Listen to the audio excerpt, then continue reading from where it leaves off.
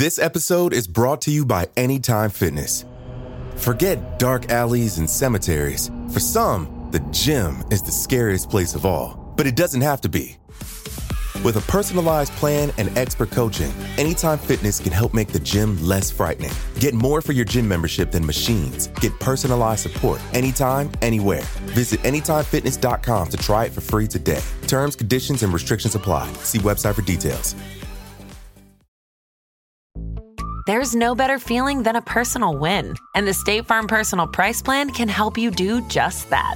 Talk to a State Farm agent today to learn how you can bundle and save with the Personal Price Plan. Like a good neighbor, State Farm is there. Prices are based on rating plans that vary by state. Coverage options are selected by the customer. Availability, amount of discounts and savings, and eligibility vary by state. Life is a highway, and on it there will be many chicken sandwiches. But there's only one McCrispy. So go ahead and hit the turn signal if you know about this juicy gem of a detour. November 14th, 2004. Veteran U.S. Navy pilot David Fravor and another member of his squadron were sent on a mission from their posts on the aircraft carrier USS Nimitz, located about 140 miles southwest of San Diego. A radar operator stationed on a nearby cruiser, the USS Princeton, had been seeing a strange object pop up on their radar for the past 2 weeks, and the Princeton's officers wanted Fravor and his wingman to check it out. It was a perfect Southern California day. The sky was clear and the water was calm. When Fravor arrived at the designated location, there was nothing to obstruct the mysterious object. As a pilot whose career spanned nearly 25 years, Fravor had seen it all. Or so he thought. Fravor couldn't believe his eyes. What he was seeing was beyond the scope of any human technology. There was no doubt in his mind. It was a UFO.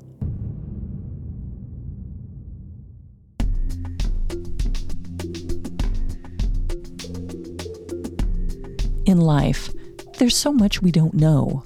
But in this podcast, we don't take "we don't know" for an answer.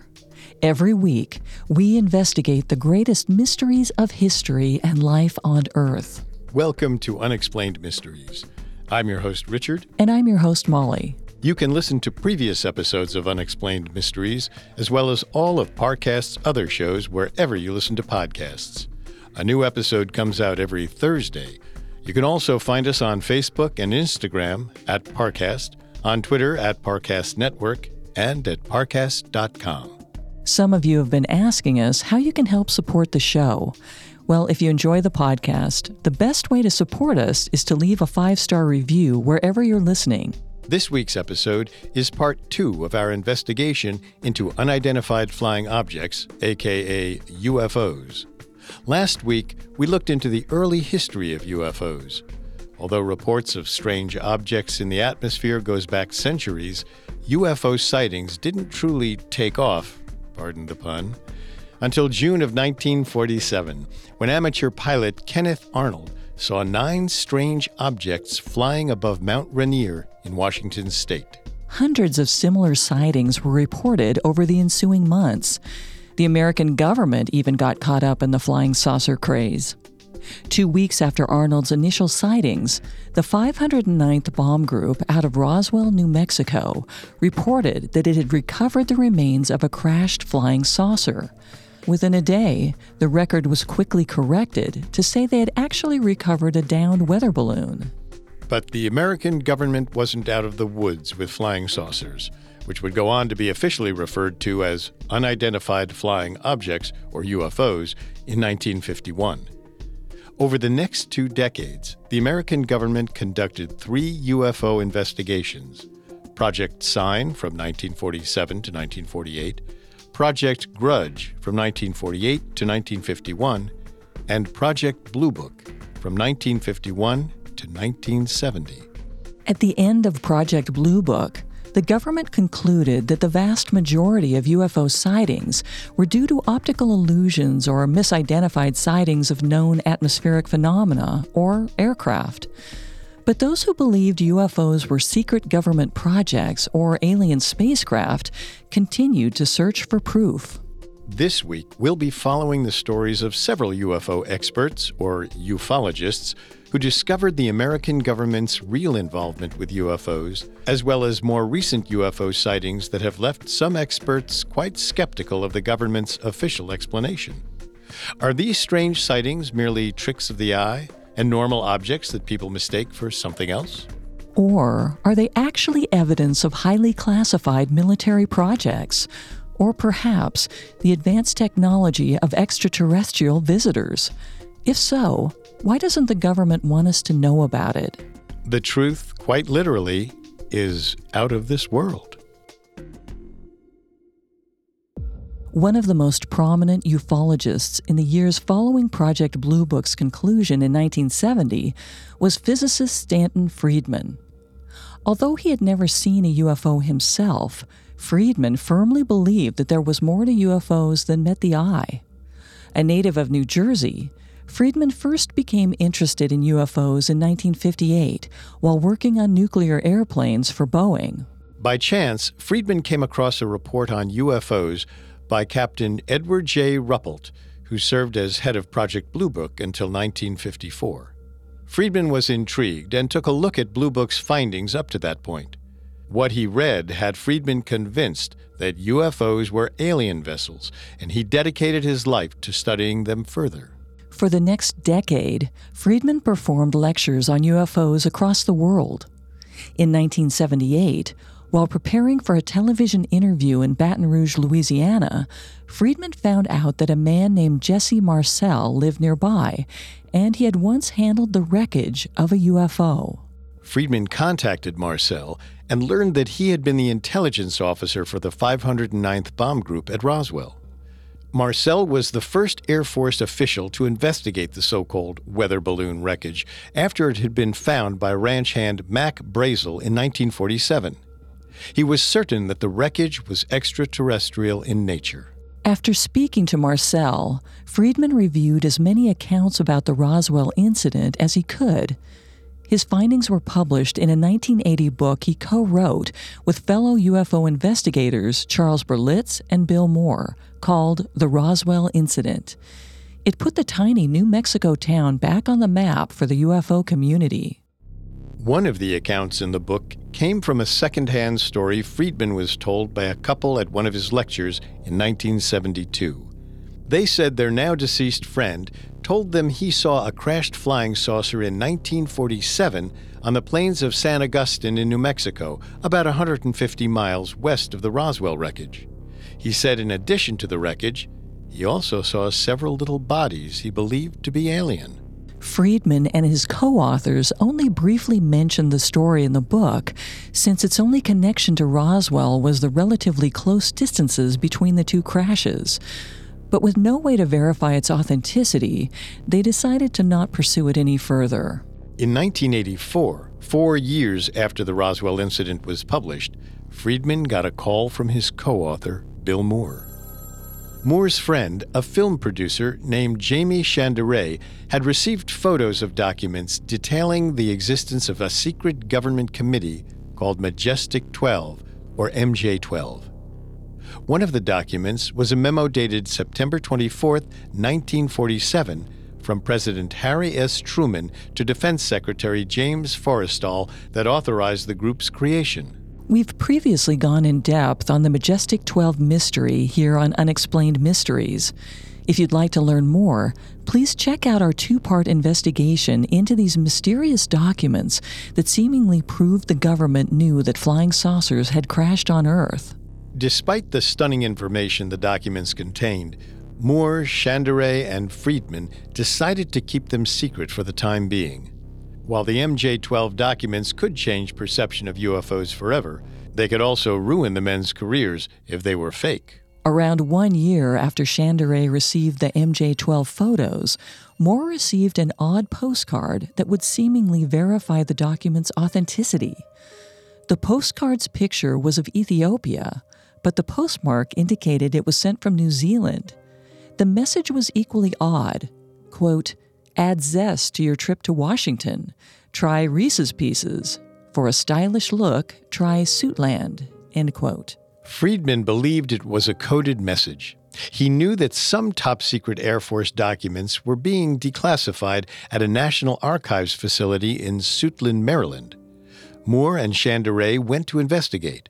After 3 days of combing through the files of Record Group 341, they found a memo dated July 14, 1954, from President Eisenhower's Special Assistant Robert Cutler to General Nathan F. Twining, one of the purported MJ-12 members.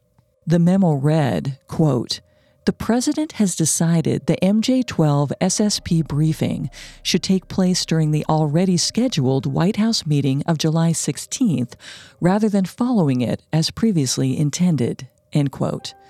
This was it. The proof Chandray, Moore, and Friedman were so desperately hoping to find. The three men still held off on revealing the MJ-12 documents, but their hands were forced when British UFO author Timothy Good obtained a copy of the photos, also from an anonymous source. Good was less hesitant than Moore, Chandray, and Friedman, and published some of them in his book, Above Top Secret. News of the documents reached the mainstream media, and the FBI opened an investigation in 1988 to determine their authenticity.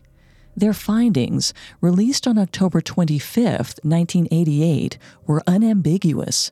The Majestic 12 documents were fake. There was no room for doubt either. In the FBI's report, the word bogus is scrawled in giant capital letters over every single document. Of course, the UFO community was naturally distrustful of the FBI's report.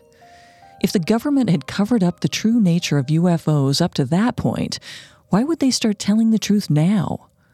But the problem for those who believed in the MJ-12 documents' authenticity wasn't the FBI.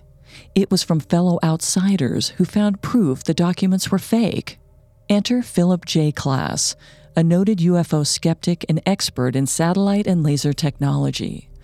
Klass was generally accepted in the UFO community because his problem wasn't with people who believed in UFOs. It was with the people who profited off their beliefs. When Klass debunked a UFO report, he could be trusted.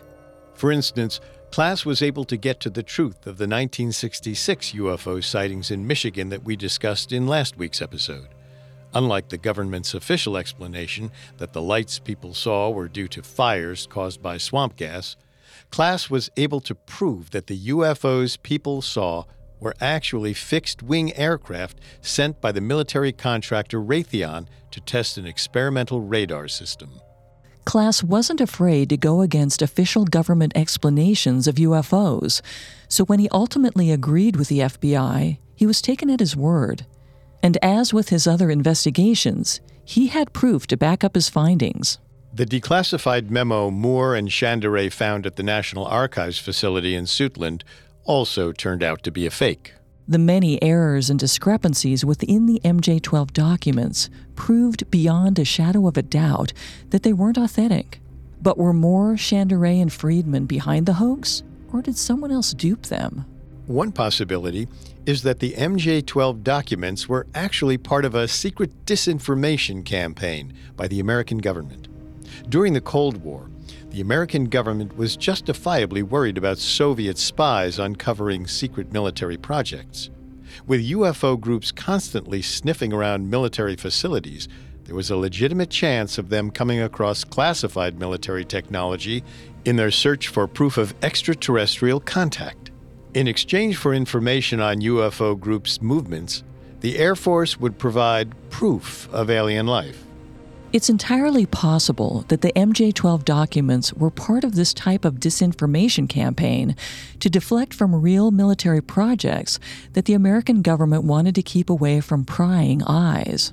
Bill Moore and Stanton Friedman had staked their professional reputations on the legitimacy of the MJ-12 documents.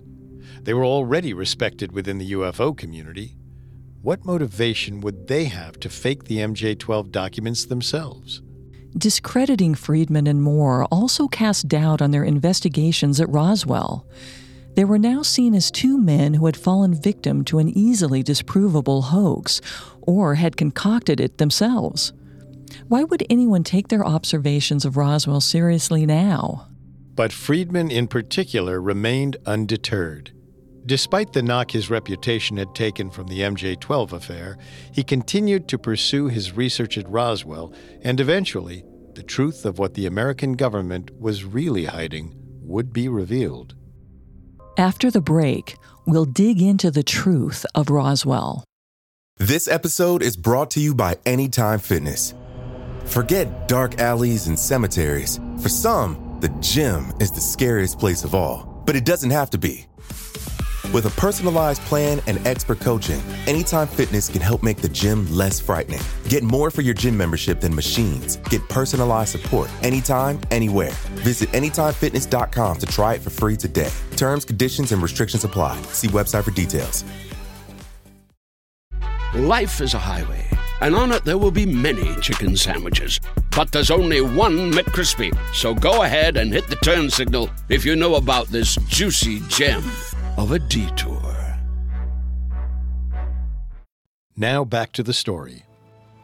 Despite the embarrassment of the MJ-12 fiasco, Stanton Friedman continued to pursue his UFO studies and in 1989 was hired as a consultant for the TV show Unsolved Mysteries, not to be confused with our podcast, Unexplained Mysteries. Friedman was hired to consult on episodes about Roswell and other reported UFO crashes. One of these cases was the alleged crash on the plains of San Agustin that Friedman had heard about in 1972 and briefly mentioned in his book. The show included a reenactment of the incident, and after it aired, the producers received a call from a man named Gerald Anderson, who claimed the reenactment wasn't accurate. Now residing in Springfield, Missouri, Anderson used to live in New Mexico and claimed to have seen the wreckage when he was out on a rock hunting trip with his family. Friedman arranged for the director of a local UFO group near Springfield to interview Anderson, who also recounted his memories to a local newspaper. Quote, "We all went up to it. There were 3 creatures, 3 bodies, lying on the ground underneath this thing in the shade. 2 weren't moving. And the 3rd one obviously was having trouble breathing, like when you have broken ribs. There was a 4th one that apparently had been giving first aid to the others." End quote. Shortly after arriving on the scene, Anderson and his family were accosted by the military, who told them to vacate the area immediately. Galvanized by this account, Friedman sought out additional eyewitnesses and published them in the 1992 book Crash at Corona, that he co-wrote with fellow UFO researcher Don Berliner. In their book, Friedman and Berliner claimed that there were, in fact, 2 separate flying saucer crashes near Roswell that resulted in the deaths of 7 aliens and the capture of 1 survivor. The wrecks near Roswell and the plains of San Agustin were the result of a mid-air collision that caused the 2 saucers to crash, although why they landed so far away from each other is unknown. Once again, Philip Klass was on hand to pour cold water over Friedman's assertions. Klass cited the minutes from the Air Force Advisory Board meeting on March 17, 1948. The document quotes Colonel Howard McCoy, the chief of intelligence at what is now the Wright-Patterson Air Force Base, where Friedman and Berliner believed the flying saucer wreckages and alien bodies had been stored. In the meeting, Colonel McCoy voiced his frustration at the lack of UFO evidence. Quote, "We are running down every report. I can't even tell you how much we would give to have one of these crash in an area so that we could recover whatever they are." End quote. Unless McCoy was covering up the evidence from the alleged saucer crashes, his frustration at the lack of physical UFO evidence makes it highly unlikely extraterrestrial materials were being kept at the base.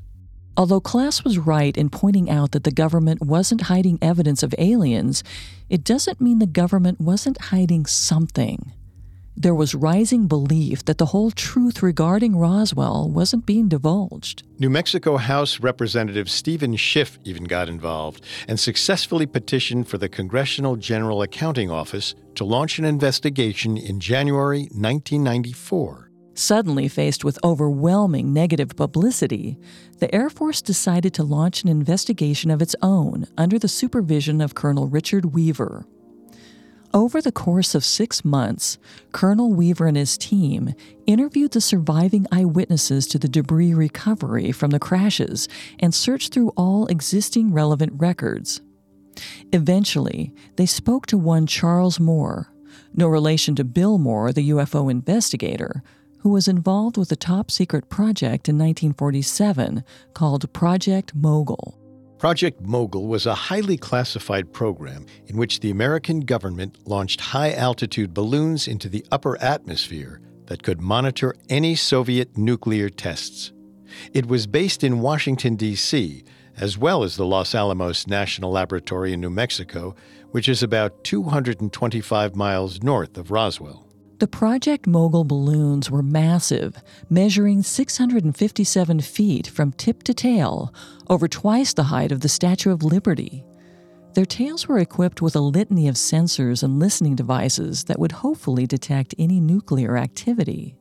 Moore said the balloons were equipped with corner reflectors that allowed them to be tracked on radar. A balloon was launched on June 4, 1947, and tracked to within 20 miles of the Roswell crash site before disappearing from their scopes in mid-June. The materials used to construct the balloons matched those of the wreckage W.W. Brazel famously discovered.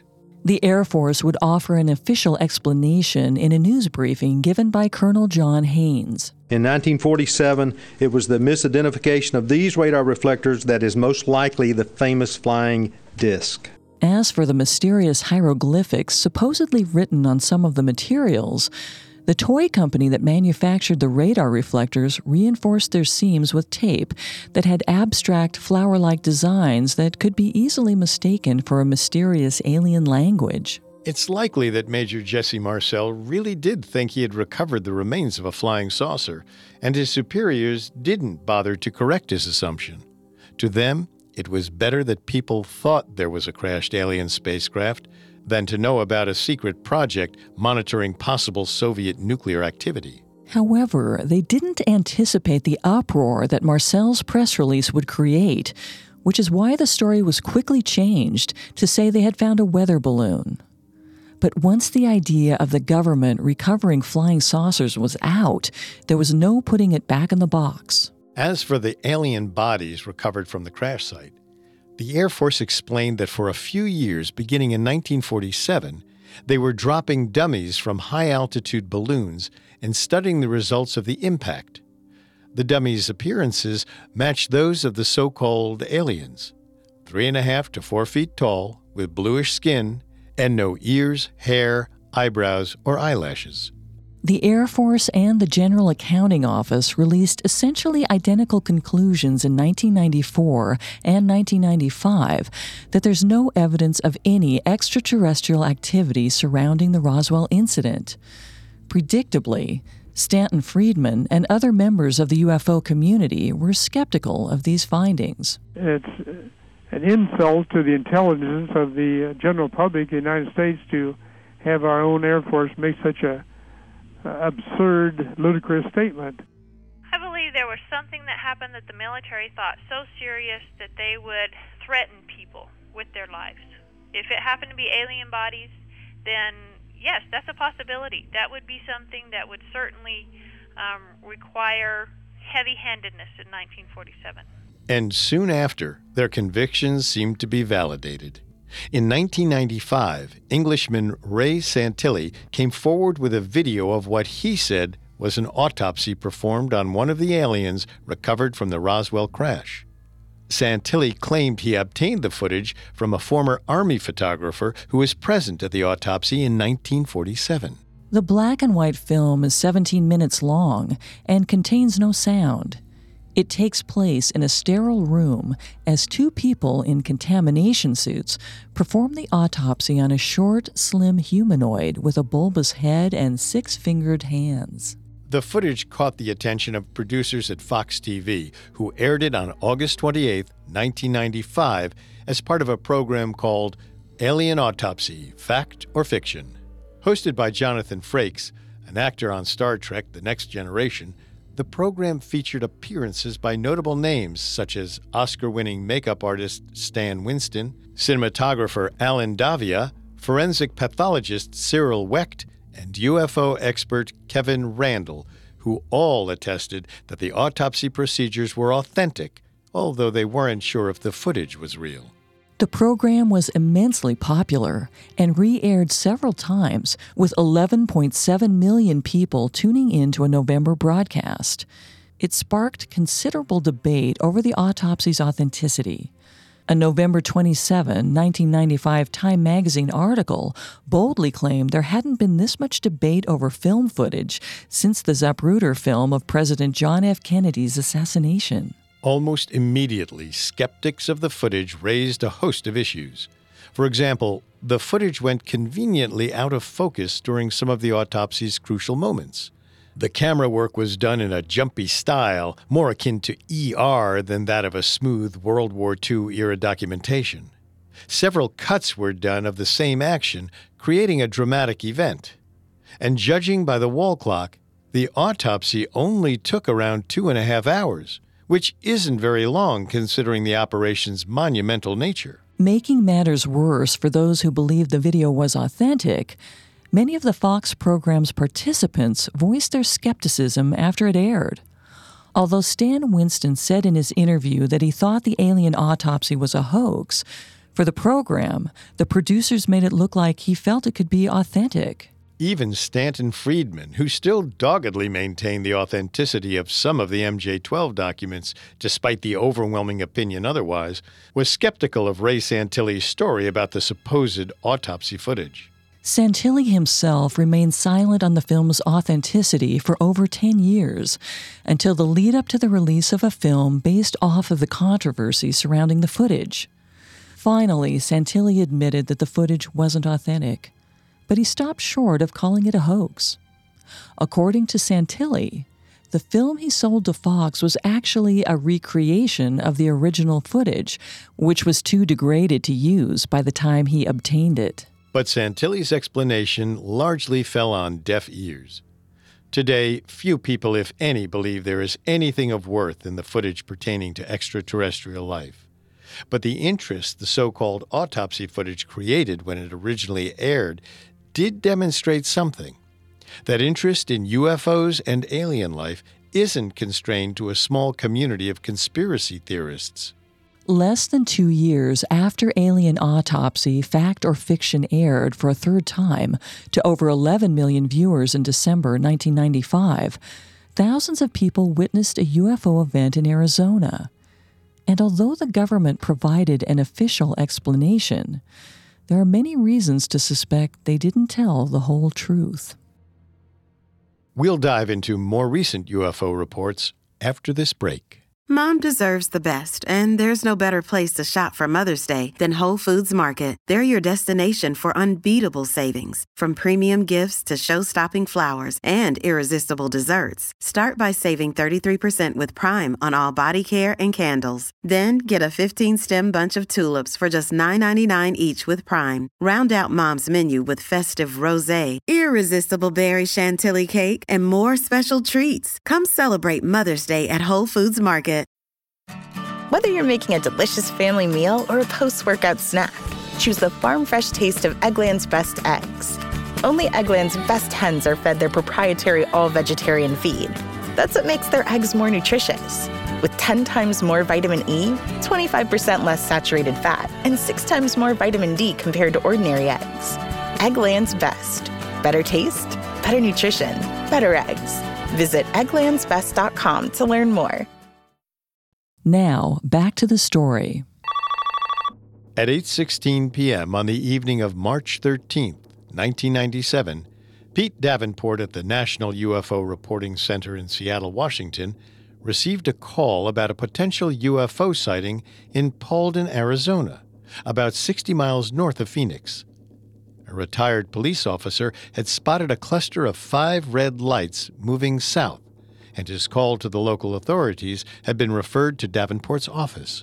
Less than 2 minutes later, Davenport received another report, this time from Prescott, located 15 miles south of Paulden. This one reported 5 lights as well, although one was red and the other 4 were white. Over the next 106 minutes, Davenport's phones would be flooded with reports of the lights as they continued on their southward trajectory. The reports were all shockingly similar. Most people reported seeing the lights on a gigantic V-shaped object as it flew through the sky. In all, it had 7 lights, 3 on each side of the V, with a 7th light trailing behind them. Almost every report of the lights shared the same 3 characteristics. First, it was enormous. The smallest estimation was that they spanned the length of 3 football fields, with computer analysis of various first-hand videos putting them at 6,000 feet long, or over a mile. Second, the lights and whatever object they were attached to made absolutely zero sound. And third, the lights moved very slowly once they moved over Phoenix, at only about 30 miles an hour, and occasionally stopping to hover in place. Airplane pilots in the area could see the lights as well, but when they asked air traffic controllers for help identifying the lights, they couldn't help. Although Bill Grava, who was on duty at Phoenix's Sky Harbor International Airport, could see the lights, they weren't appearing on his radar screens. Many of the witnesses who saw the lights as they passed over Phoenix were able to tell that they were attached to some sort of object, although what it was, they couldn't say. In a USA Today article, management consultant Tim Lee described what he saw. Quote, "It was so big and so strange. You couldn't actually see the object. All you could see was the outline, as though something was blotting out the stars. Also, the light didn't spill out or shine. I've never seen a light like that." End quote. Michael Tanner and Jim Dilatoso, partners at a computer company called Village Labs, took it upon themselves to try to figure out what the lights were. They compiled as much footage of the event as possible and ran a computer analysis to compare the lights to every other light videotaped on the Phoenix skyline on the night in question. They concluded that the mysterious lights were completely unique. They were perfectly uniform, with no variation from one edge to the other, and had no glow. They ruled out lasers, flares, holograms, and airplane lights as potential sources. Tanner also compiled a timeline of the event as best he could. He concluded that there were 4 objects that night, including the gigantic V-shaped object that flew over Phoenix. They all arrived from the same point and returned the way they came, but an official explanation wasn't forthcoming. Frustrated by the lack of information, Phoenix City Councilwoman Frances Barwood asked during a meeting on May 6, 1997, if there was an official investigation into what the lights were. But city officials' hands were tied. Since Phoenix has no Air Force, the city government didn't have the resources to properly investigate the lights. The federal government wasn't any help either. Since the U.S. government stopped officially investigating UFO cases when Project Blue Book shut down, there was nothing the Air Force could or would do. But less than a month after Councilwoman Barwood made her request, she got her answer. In June, a local TV reporter filmed military planes dropping flares over the Air Force gunnery ranges to the southwest of Phoenix. She noted the similarity the flares had to the lights observed in March and proposed it as a possible explanation for what people had seen. Sure enough, within a few days, the Tucson Weekly News broke a story that the Maryland Air National Guard had been in Arizona for winter training, and their planes dropped high-altitude flares on the night of March 13th. The natural response to this explanation? Could it be trusted? On the night of the event, amateur astronomer Mitch Stanley used a high-powered telescope to observe the lights as they flew near Scottsdale and concluded that the lights were coming from individual planes flying in formation. Was he seeing the Maryland Air National Guard planes as they flew towards the gunnery range to drop their flares? It's certainly possible, although in a 1998 article by the Phoenix New-Times, a spokesman for the Maryland Air National Guard said their planes never went north of Phoenix. Scottsdale, where Mitch Stanley observed the planes, is about 13 miles to the northwest of Phoenix, as are the other cities where the lights were observed. However, due to the mission's classified nature, it could just be that they didn't want to reveal the plane's movements. As for the slowly moving lights that moved over Phoenix, which appeared around 10 p.m., a public information officer for the Arizona National Guard revealed that the flares had been dropped around that time. A local UFO investigator demonstrated that the lights' appearance, how they appeared from different elevations around Phoenix, and the timing of their disappearance would all line up with high-altitude flares dropped from beyond the Sierra Estrella mountain range, which is where the gunnery range is located. The explanation for the dark object that the lights seemed to be attached to was that people were actually seeing the Sierra Estrella mountains on the horizon, which is why the object seemed to block the stars. This would make sense for those who saw the lights from a distance, but for those who saw them pass directly overhead, it's obviously much harder to buy. If the lights were flares, it makes sense why they wouldn't have appeared on radar. If they were lights from planes, they wouldn't have appeared on the radar at Sky Harbor Airport either, because FAA radar operators in Albuquerque would have monitored them. Unfortunately, nobody made a request for the Albuquerque radar records in the required time window, and they were scrubbed before they could be examined. It seems that this was done following standard procedure, but considering the Air Force's preference to keep anything UFO-related under wraps, it does feel a bit odd. A huge discrepancy with the flare story is the analysis Michael Tanner and Jim Delatoso had performed that ruled out the possibility of the lights being flares. However, revelations about Delatoso's less than trustworthy past made it hard to take the analysis seriously. Delatoso had previously incorrectly claimed he used computers to verify the authenticity of a photo of what is alleged to be two female aliens in 1979, and also believed that music is a form of electromagnetic energy, which it certainly isn't. According to Delatoso, he arrived at his conclusions about the lights using advanced spectral analysis, which is the study of a range of related frequencies such as energy or light. However, all he was really doing was extracting a brightness profile, which is insufficient for determining whether a light is a flare or not. Additionally, it's impossible to do proper spectral analysis from videotape, which is what Delatoso claimed to be doing. As with so many other previous UFO explanations, there are many people who refuse to believe the government has provided the whole truth. The main issue people struggle with over the Phoenix lights is the fact that flares don't move in formation once released, and certainly aren't capable of hovering in midair. This problem could certainly be explained as an optical illusion, but believers are understandably skeptical of any explanation that comes from an official source.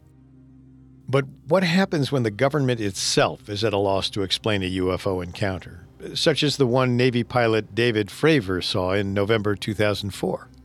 When the radar tech on the USS Princeton first detected the object, which the Navy has referred to as an anomalous aerial vehicle, or AAV, it was hovering at about 60,000 feet. It suddenly dived all the way to the ocean's surface in a matter of seconds, and then sped away and disappeared from the Princeton's radar so quickly that the crew thought it was a ballistic missile. The object reappeared 2 days later, and Fravor and his wingmen were quickly sent to intercept it. Fravor's encounter would go on to be retold in a January 2018 article by the Boston Globe. As Fravor and his wingmen approached the object's location, he spotted what seemed to be a disturbance in the water about the size of a Boeing 737 airplane.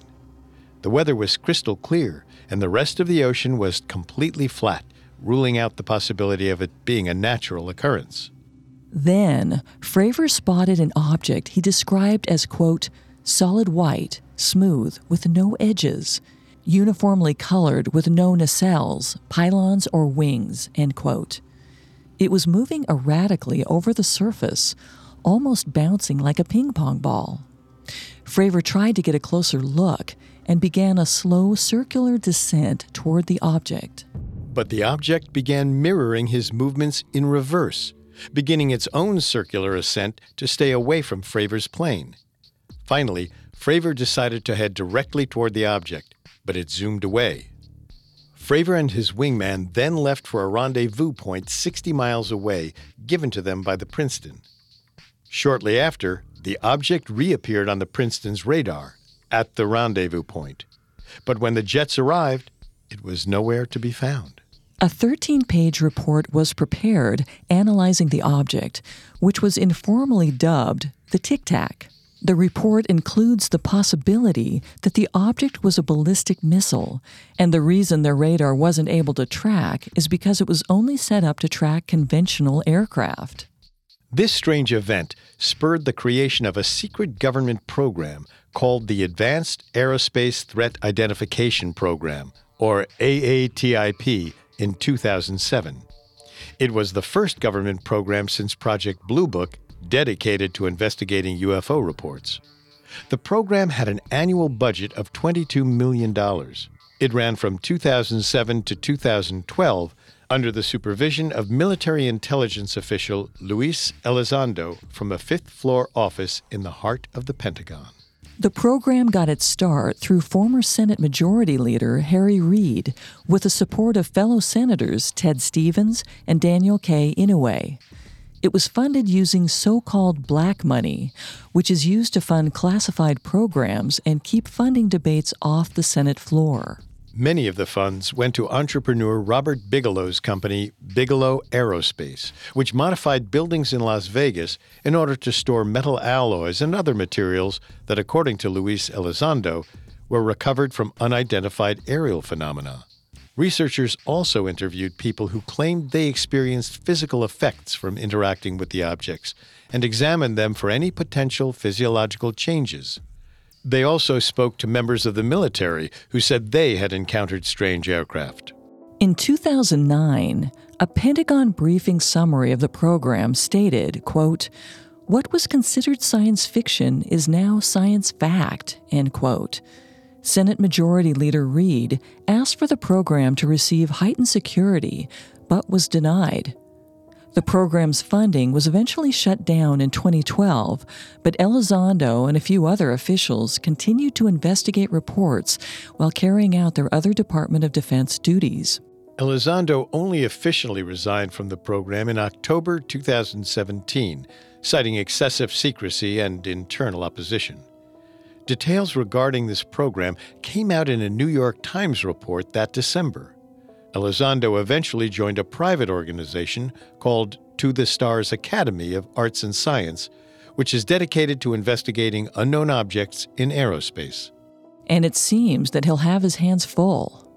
Only a few months ago, on March 9, 2018, To the Stars released footage that seemed to show the reappearance of the mysterious Tic Tac UFO.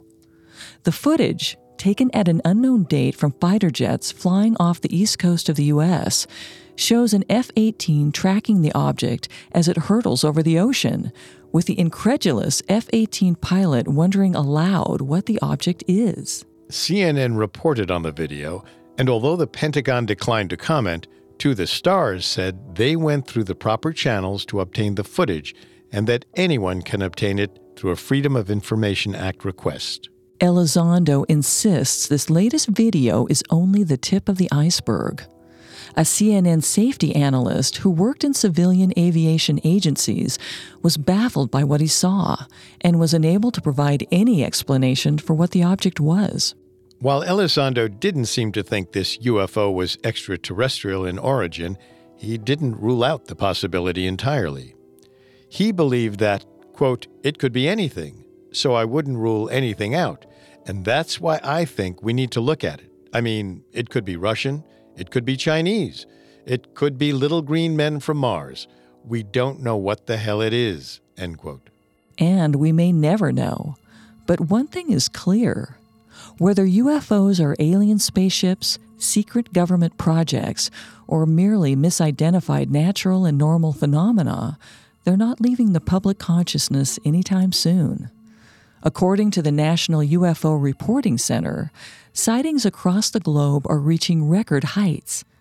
There was a record 8,619 sightings in 2014. To compare, In 1990, when Roswell was still firmly in the public consciousness, there were only 315 UFO sightings. The advance of technology has proved to be a double-edged sword for UFO skeptics. While it is now easier to disprove many reports, advanced technology leads to more events that people can't explain. For instance, on the night of December 23, 2017, thousands of people in Los Angeles and the west coast of the United States were left baffled by a giant white streak across the night sky. In the end, it was just a SpaceX satellite launch. But for the many people who had no idea the launch was happening, it was an unsettling sight. A couple months later, 2 airplane pilots flying over southern Arizona on February 24, 2018, reported seeing a strange object flying at approximately 50,000 feet. The object was too bright to make out what it was and seemed to be moving at the speed of a normal jetliner. The only problem was that nothing was showing up on radar.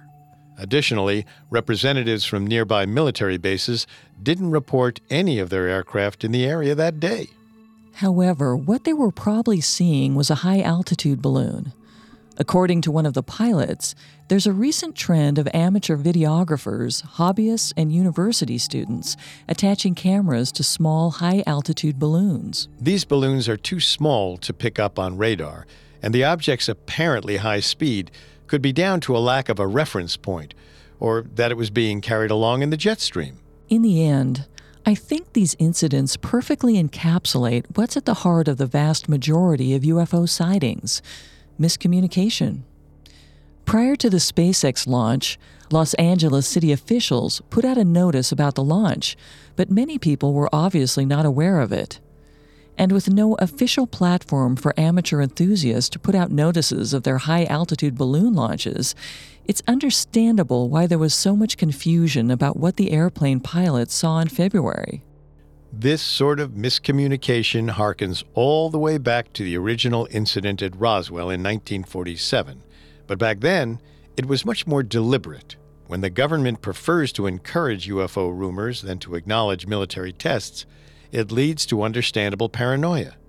This mistrust in official explanations was perfectly illustrated by the Phoenix Lights incident. Although the facts all line up with the official explanation, there are valid reasons to believe that we might not be getting the whole truth. The possibility that UFOs could be visitors from another planet also offers a comforting thought that we're not alone in the universe. The UFO craze beginning at the dawn of the nuclear age wasn't a coincidence. In the blink of an eye, the detonation of the nuclear bombs at Hiroshima and Nagasaki made our planet a much more dangerous place. If alien visitors are capable of coming to us, it also means we could be capable of going to them if life on Earth was no longer feasible. Personally, I fall more on the skeptical side when it comes to UFOs. I think there are rational explanations to all these events, even if it's not immediately clear what they are. I agree that they're certainly not flying saucers from outer space. But I think there are some UFO reports that live up to the unidentified moniker. Perhaps we'll get an explanation for the Tic Tac UFO. Or it might fade into obscurity and we'll never know what David Fravor saw from his F-18. What we do know is this. Unless the government suddenly comes out with the announcement that UFOs really are alien spacecraft, people will continue to speculate about what UFOs are and where they come from. Whether they're flying saucers or secret military balloons, people will continue to spot UFOs in the night sky. Who knows? If you look long enough, you might see one too.